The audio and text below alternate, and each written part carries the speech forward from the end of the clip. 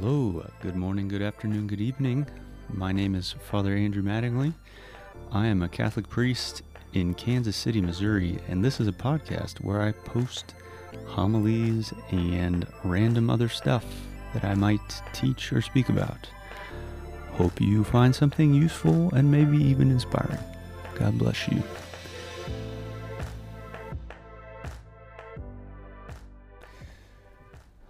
On the second Sunday of Advent, we're always confronted every year, no matter the cycle of readings that we're in, with the fascinating figure of St. John the Baptist. So I want to talk to you a little bit this morning about John the Baptist, his mission, and how it ties into ours. John the Baptist, as we know, was a blood relative of our Lord. He was a cousin of Jesus. At a certain point in Jesus' public ministry, he says that, regarding John the Baptist, among those born of women there has arisen no one greater than John the Baptist. So in certain pious traditions in church history, he's even considered to have possibly been without personal sin, actually.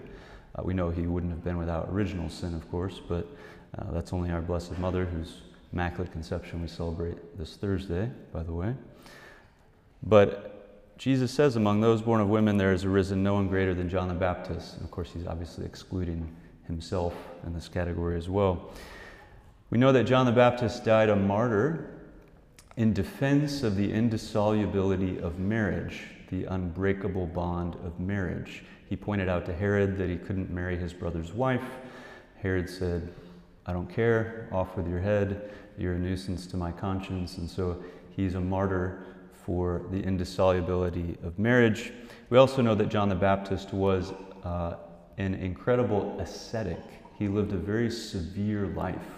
We read about that in the gospel today, that he lived out in the desert, and for food he ate locusts and wild honey, which would not have been the honey from bees' honeycombs. It would have been basically some kind of sap from a desert shrub, so not very tasty.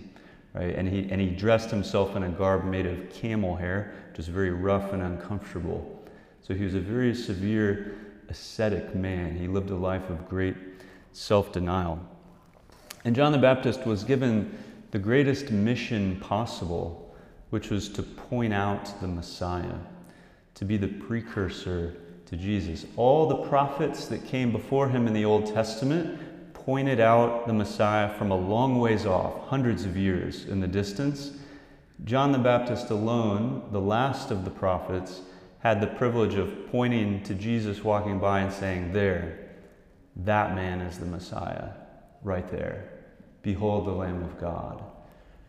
And so he holds this extraordinarily important and unique mission. How did John the Baptist prepare for his mission?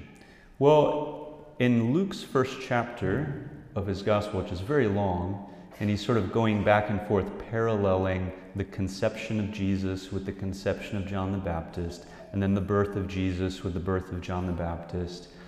At the end of the section regarding John the Baptist, after what we call the Canticle of Zechariah, his father, there's a little line that Luke inserts that ends this first chapter of his gospel regarding John the Baptist. And he says, the child grew and became strong in spirit, and he was in the wilderness till the day of his manifestation to Israel. So what the church's tradition has always understood this to mean is that sometime in John the Baptist's late teen years, maybe in his early 20s, he went off into the wilderness, into the desert, and spent years preparing for his mission that he would one day take up of proclaiming the Messiah. So he lived these years in prayer and great penance. And then when the time came, which is where our gospel picks up today, he began his preaching. And what did his preaching consist of? It was very simple. He called people to repentance. That's it. It wasn't complicated. He said, repent. The kingdom of God is at hand. And the amazing thing is that this man dressed in a weird garment who ate bugs and sap in the middle of the desert, people listened to him.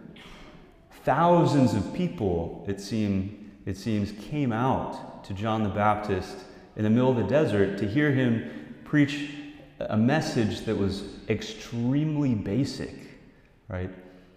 We read in the gospel today that Jerusalem came out to see him, all of Judea, all of the region around the Jordan. The picture here that Matthew is painting is that thousands of people were coming out to this man. And when he said repent, people actually did it. They heard him say repent, and they did. We read that they confessed their sins. It's not obvious in the gospel whether they did this sort of publicly or just kind of privately to John the Baptist. We're not really sure, but they changed their lives based on what he was saying. He said repent, and they did. People listened. Why? Why did he have such a dramatic effect on so many people? Was it because he was a particularly gifted preacher and was extraordinarily eloquent and had a way with words? Doesn't seem like it. His message was just the same. Soldiers came, farmers came, educated people came. He told them all the same thing. Repent, right? Did they listen to him because he was an erudite scholar who just had extraordinarily piercing analyses of all sorts of aspects of the faith and why they should change their life? No, there's no evidence of that. Did people listen to him because he had some sort of office or position of authority? Nope. None of those things. Why did he have such an effect? I'll give you the reason. Because he lived a radical way of life. That's why. People saw this man in the desert who was poor, homeless, wore camel's hair, ate bugs and sap, and they said, this guy's the real deal. He's not trying to sell me anything. And I know that because of the way that he is living. And so John the Baptist became a credible witness to thousands of people, not because he was eloquent, not because he had all the right answers and was educated, not because he had a position of authority, but because he was radical in the way that he was living his life. In particular, the radical nature of how he dealt with material things, that he chose radical simplicity and radical poverty. This is why people listened to him, and why when he preached a basic message of repentance, they listened. The fathers of the church all point this out. John Chrysostom says, "It was wonderful to see such fortitude in a human body." He's talking about the penitential life of John the Baptist. "It was wonderful to see such fortitude in a human body, and it was this that chiefly attracted the Jews. They came out to see this amazing man who lived on locusts and honey and wore camel's hair." Another father of the church said of John the Baptist, "His severe life preached yet more loudly in the desert than the voice of his crying." It was his manner of life that won people over. First, when people came, they saw him with their eyes, and when they saw his radical way of life, it opened their ears to what he was saying. And when they opened their ears to what he was saying, and the words came in, "Repent, the kingdom of God is at hand," they chose in their heart to do it. But it began by seeing with their eyes the radical way of life that he lived. I'm going to rewind a few minutes back to when I said John the Baptist was given the most important mission in the history of salvation. And I'll tell you that I lied to you deliberately for dramatic effect. So he does not have the most important mission in salvation history. If you recall that line I mentioned earlier from our Lord, he said, "Among those born of women there has arisen no one greater than John the Baptist. Yet he who is least in the kingdom of heaven is greater than he." He who is least in the kingdom of heaven is greater than he. Who is that? That's us. Those who are baptized. the least of us is greater than John the Baptist. You might think to yourself, that doesn't seem to make any sense. This guy's pretty amazing. How in the world can I, sinful as I am, be greater than John the Baptist? And I would tell you in two ways. First, by your status. When you were baptized, you were adopted into God's royal family as his son or daughter in a real way. John the Baptist never experienced that. He lived before the events of salvation took place. He died before the crucifixion and resurrection of our Lord. He never experienced sacramental baptism. The baptism that he was doing was just a symbolic baptism. We have been adopted into God's family. Our status, the least of us, our status outpaces that of John the Baptist to an infinite degree. To an infinite degree. We're also greater than John the Baptist in our mission. John the Baptist's mission was a great one, to point out in the flesh the Messiah. But this was before the events of salvation occurred. What is our mission? We have the mission of proclaiming the full gospel, that Jesus Christ has died and risen to forgive the sins of the world, and that this is available to anyone who repents, has faith, is baptized, and perseveres in that until death. We get to proclaim that. That mission is so much bigger than the mission of John the Baptist. So much bigger. So what is going to be necessary for us to prepare for this mission? It's going to look a lot like John the Baptist's preparation, to give you an idea. We're going to have to be full of a life of hidden prayer, as he was in the years before his preaching began. We're going to have to be full of a life of hidden penance, as he was before his preaching began. You can talk to someone all day about the Lord. If it's not backed up by hidden prayer and hidden penance, it's not going to be effective. It's just the firepower behind it is just going to be lacking. But then there's this third element, and I think this is the one that trips us up the most. What will be necessary for us to fulfill this great mission? We are going to have to live a visible witness of radical simplicity in our use of material things. A visible witness of radical simplicity in our use of material things. This is not a popular message in modern day America. It's not. And when I think to myself, I've had this thought come up many times over the past years, what could I ever preach about at Good Counsel that would be sort of controversial, that would kind of push people's buttons and maybe start some harder conversations? And it's not going to be any of the church's teachings on sexual morality or the nature of marriage or pro-life stuff. Everybody here is already on board with those things. But money, material things, wealth, that might be something. Because I think for many of us, we think that the bar is here when it comes to how we deal with material things as believers, when the bar is actually here. Read the Gospels carefully and note how much Jesus talks about money and wealth and how dangerous he paints of a picture that can be for our soul. Now, do we need other things in our life to be credible witnesses to the gospel? Because that's the main point here that I want to drive home. John the Baptist was a credible witness because he lived this radical simplicity in terms of his dealings with material things. He was simple and poor, and that gave him great credibility. Right? We need other things beyond that to be credible. We need to be cheerful all the time. We need to have like a basic knowledge of the faith. Right? We need to have integrity in different aspects of our daily life. We have to be honest and sincere and so on.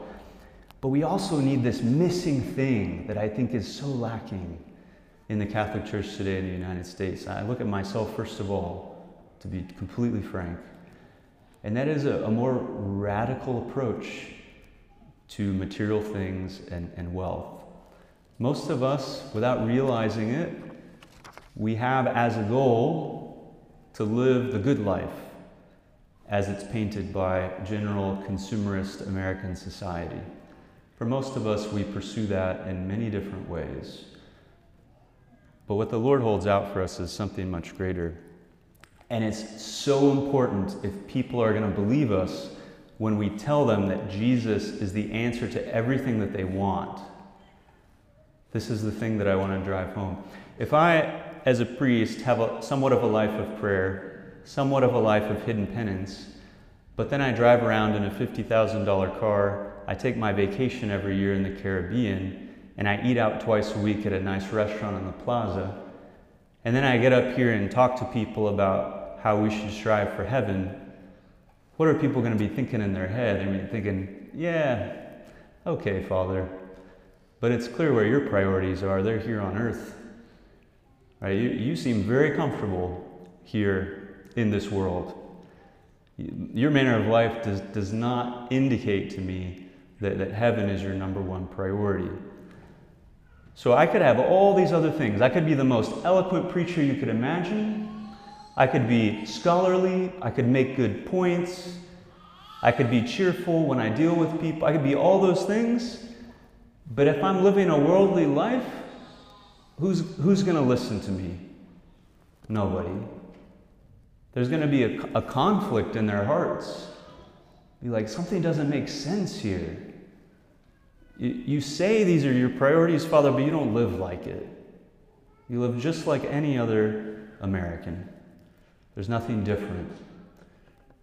If I were to go to a monastery and I see these monks, I'm like, okay, they have some sort of life of prayer, some sort of life of penance, but then I find out, unfortunately, I think something close to this is actually the case in some monasteries, not to scandalize anyone, but they have, cocktails a few times a week after Vespers, dessert at every single meal, which would be an atrocious idea to St. Benedict if you were to ever visit a monastery, and that was the case. And maybe I'm on retreat there and I see a different group of monks every day go out for a nice round of golf, right?